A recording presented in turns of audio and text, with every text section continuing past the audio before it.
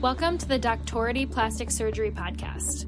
My name is Jenna, and in this series, I'll be speaking to plastic surgery residents and giving you an inside look at what it's like to train at their institution. We'll discuss the logistics, the leadership, and the lifestyle of a plastics resident at their program.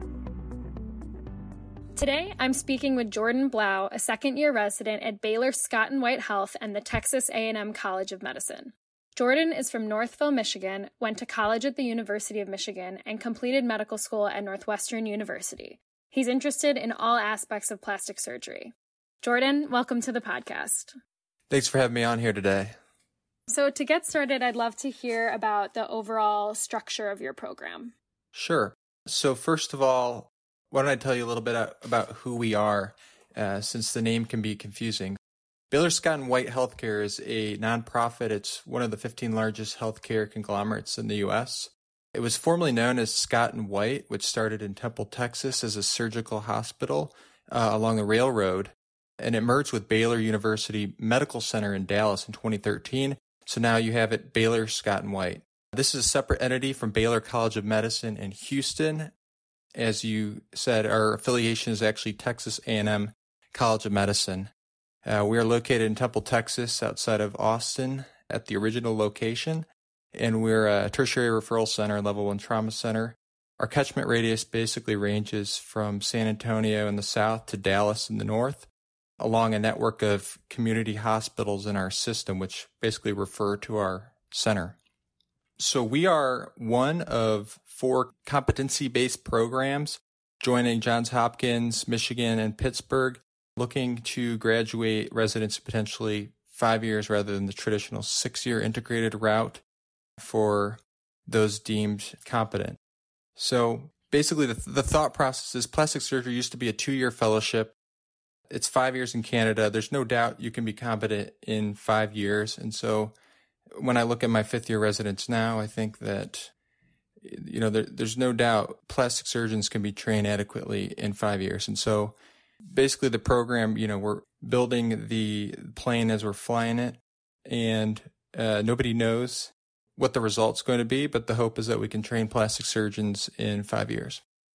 Regarding the training difference for the competency program, I think the differences are that we try to focus on more plastic surgery earlier, getting into the operating room earlier, having more feedback, more meaningful feedback with metric ratings on a case-by-case basis, more evaluation heavy.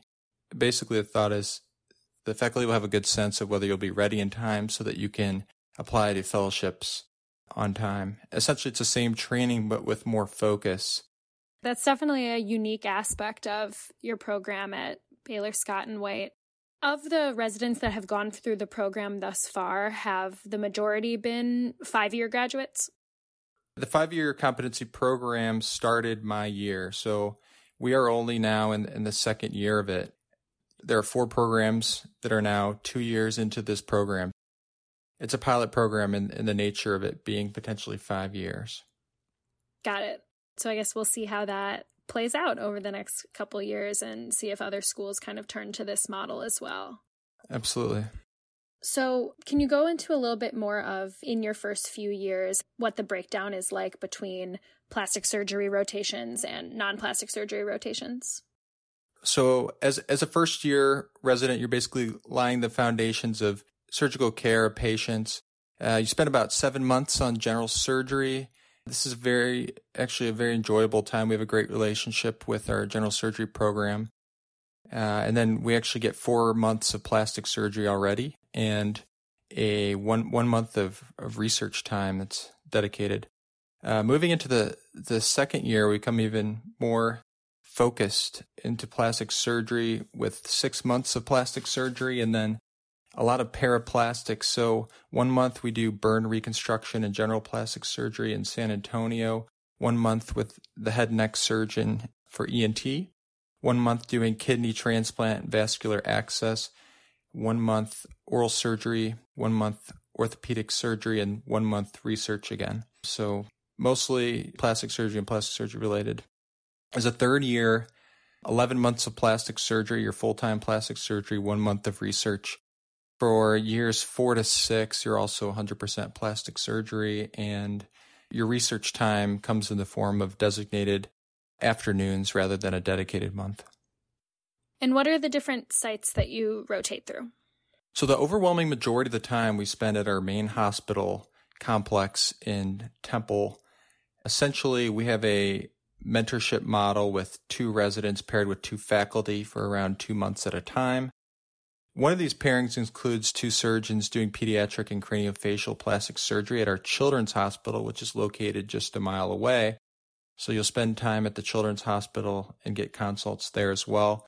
And then the VA hospital is a mile away as well, and that's the other hospital that's very important to our experience. We spend 2 months a year there, basically with full autonomy, yet we have excellent faculty there for input and tips.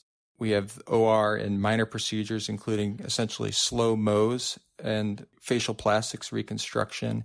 There's a large skin cancer population in Texas, so that's really enjoyable doing local flaps. In the clinic, it's an excellent decision-making experience that prepares you for the real world after residency. Those 3 locations you're going to spend most of your time there. Can you touch a little bit more on the mentorship model, what that means kind of for your day-to-day work and what you think are the benefits of that model?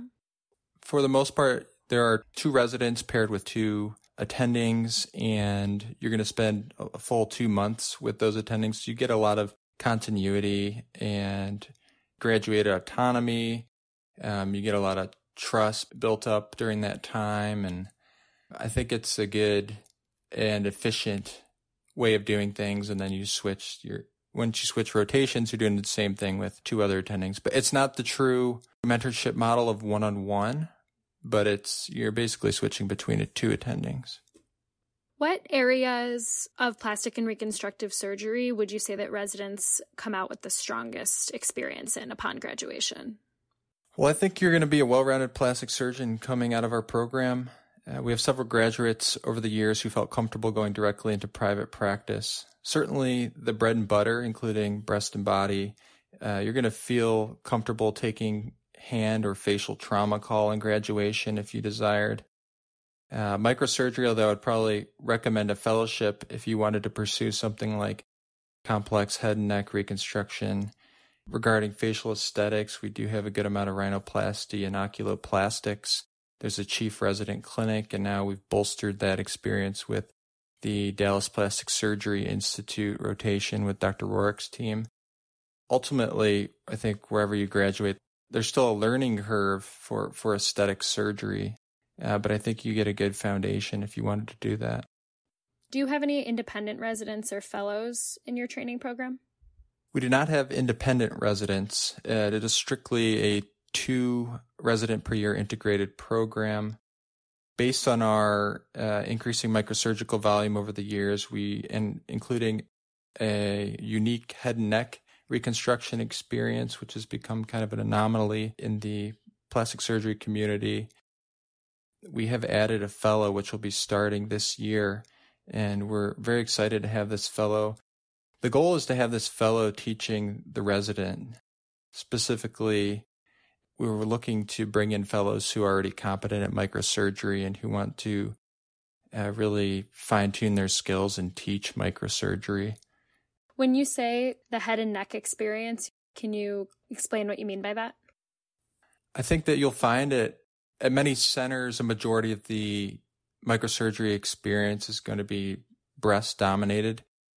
Over the years, our ENT colleagues basically have really taken over the realm of doing microsurgery for head and neck reconstruction for those with head and neck cancers. But there are a couple centers where the plastic surgeons are still driving the reconstruction, and I think we're very lucky that we are one of those centers, and that's really more of a unique experience that we offer. And what are the research expectations like, and what's the support offered for your research? So we do take research seriously. However, the extent really comes down to the individual. There's not significant pressure, but everyone needs to complete a couple projects by graduation, and that should be no issue, really. There are clinical opportunities for research. The basic science labs are going to be in College Station, so it's really not as accessible unless you were to devote an entire year to research. And we have a designated research fellow who you can collaborate with and unlimited statistical and writing support. You will have at least 2 meetings covered in terms of expenses per year, and your academic time off is not going to count against your vacation time. So I'd say we're pretty well supported, and we do care about research. Are there opportunities for electives? Yes, there are some month-long experiences. For Burn, we do go to San Antonio. We have now bolstered the aesthetic experience, as I mentioned, with Dallas Plastic Surgery Institute. We are doing 1 month in Honduras for cleft palate work, and then now we're trying to add on another month during the chief year to work in Kenya. We're building a relationship with a program that they're trying to start in Kenya. We're also working on creating more of like an away rotation tailored to the chief's desire. And then the chief year overall is basically tailored towards their interests. So instead of really following the mentorship model, they can say, I'm doing a month of microsurgery, and they will just follow the microsurgery cases or extremity cases, whatever their choosing may be.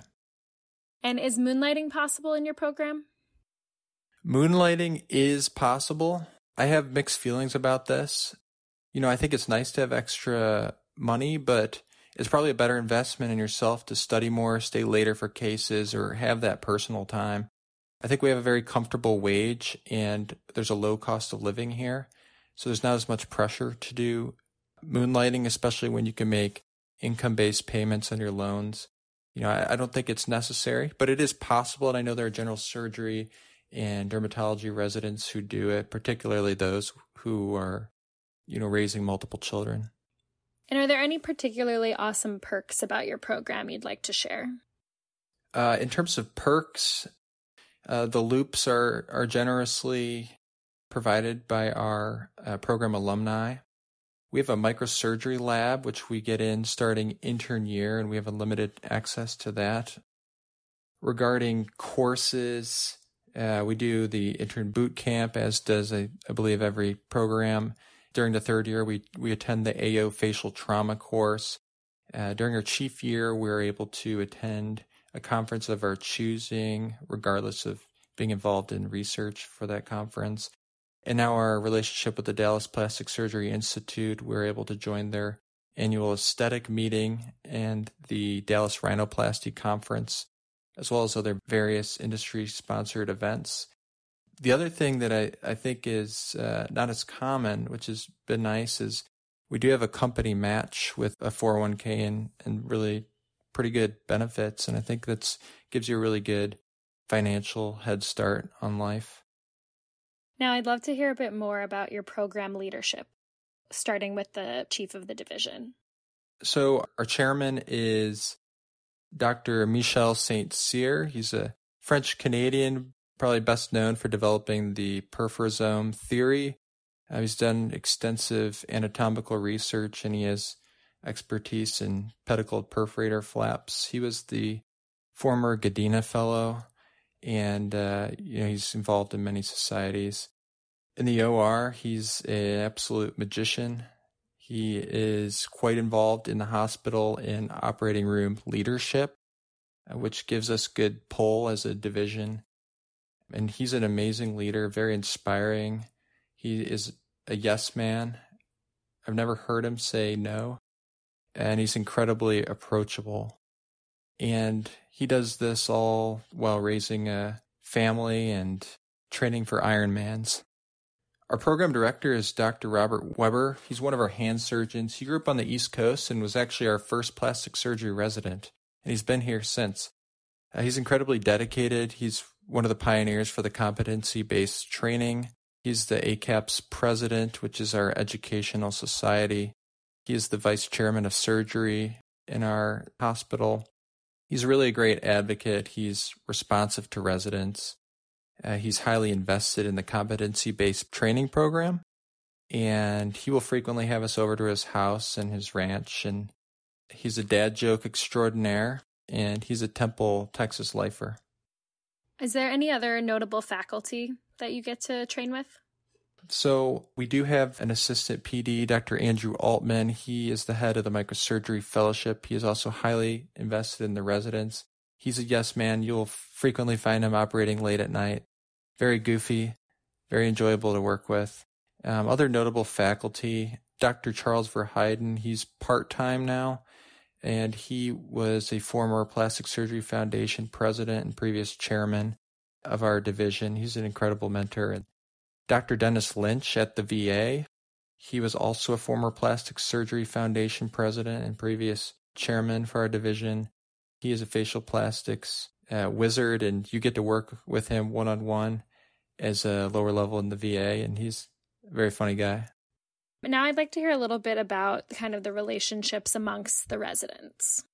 I think we have a really great relationship. We're a tight-knit group. We are not spread out all the time amongst different locations, which I think is really conducive to that. We have a lot of camaraderie, not afraid to joke around. Frequently you'll see residents, helping in someone else's operating room to get the team out as soon as possible. We don't have a hierarchical feeling. You really get a sense of belonging, and I think it's really the epitome of a team. Our upper levels are really excellent. They're great role models, and I would say they're second to none. And how much time do you guys spend together outside of work? We do get to spend some time together outside of work. Obviously, right now it's a different time with this pandemic. But I would say, a call schedule makes it difficult to get the entire group together at a time, but we certainly hang out in smaller groups. As I already mentioned, getting to go to Dr. Weber's house or the ranch, or weekends in Austin, or frequently having grilling at the pool, or just grabbing dinner. Do most residents tend to own or rent? There's a split there. Half the residents rent an apartment, and half of the residents choose to purchase homes, which are very affordable.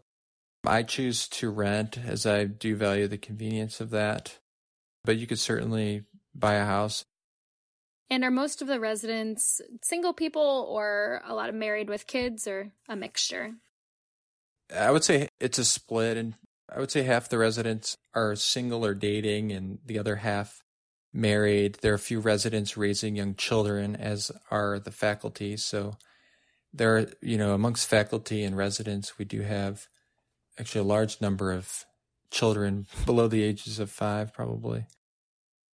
And is it necessary to have a car? Yeah, you would want a car. The hospitals are only a mile apart from one another, but you would want to have a car, particularly because you want to enjoy what Texas has to offer, and there's so many great places to go within a 2-hour radius, basically. What else do you like about living in Temple?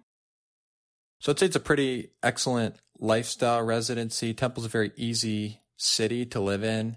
It's one of the fastest growing cities in the nation, but it's less than 100,000 people. There's no traffic. It's a 5-minute commute, very affordable. It just makes residency so much easier to manage because there's no stress outside of residency. There's no time wasted commuting. Financially, you're in a great shape, and you can splurge a little bit. I live across the street from the hospital. We do get a good amount of time to explore. Essentially, we take call in terms of weekend call, just one weekend call per month, which leaves us 3 free to explore. In Temple, what I like to do is kind of explore the parks. You're going to find some gem of restaurants and obviously some world-class barbecue. Belton Lake is a really beautiful lake, and you can rent a boat or kayaks. There's affordable country club if you like to golf. There's vineyards, local breweries. Orange Theory if you want to do that. There's so much to do outside of Temple when you have your free time of the weekends. We're in the middle of Central Texas. 50 minutes to get to Austin and 2 hours to San Antonio.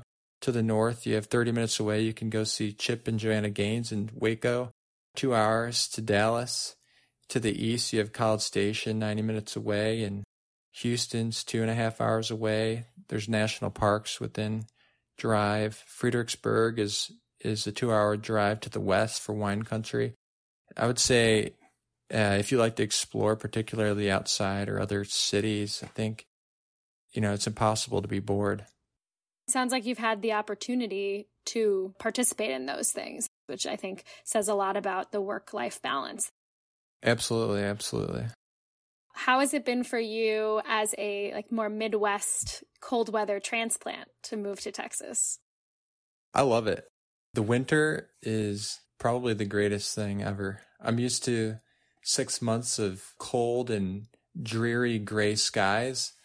Just to be able to walk around with a long sleeve shirt in the winter is just amazing. There's sun all the time. It's just a very happy place to be, and the people here are just Southern hospitality at its finest. I am highly considering staying in the area with my own practice one day. I think that's about everything that I wanted to cover today. Any final thoughts either about your program or about the residency selection process in general? I think we have a great program, and you would be well equipped to pursue whatever area of plastic surgery you desire. There are great people here, and we want to continue to recruit great people. I definitely feel very lucky to be here, and I think this is a place where you can actually enjoy the journey as well. And I would encourage any potentially interested students to check out our website. If you do want a glimpse into our program to see who we are, I would highly recommend checking out our Instagram page. My colleagues, Dr. Novak and Labana, who are in charge of this page, have assured me that the content is, quote unquote, going to be fire. That is at BSW Plastic Surgery, at BSW Plastic Surgery. Check us out, and absolutely do not hesitate to reach out to my personal email address at jordan.blau@bswhealth.org to learn more about our program or the application cycle in general. Well, thank you so much for joining me today, Jordan. It was great to talk to you. Thanks for having me, and congratulations on this work you're doing. Thank you for listening to the Doctority Plastic Surgery Podcast. Never miss an episode by subscribing to our show via your favorite podcast service and following us on Instagram and Twitter. For more podcast episodes and residency information, check out our website, doctority.co. That's doctority.co. We love feedback from listeners, so please contact us through the website or through social media with your questions or suggestions. See you next time.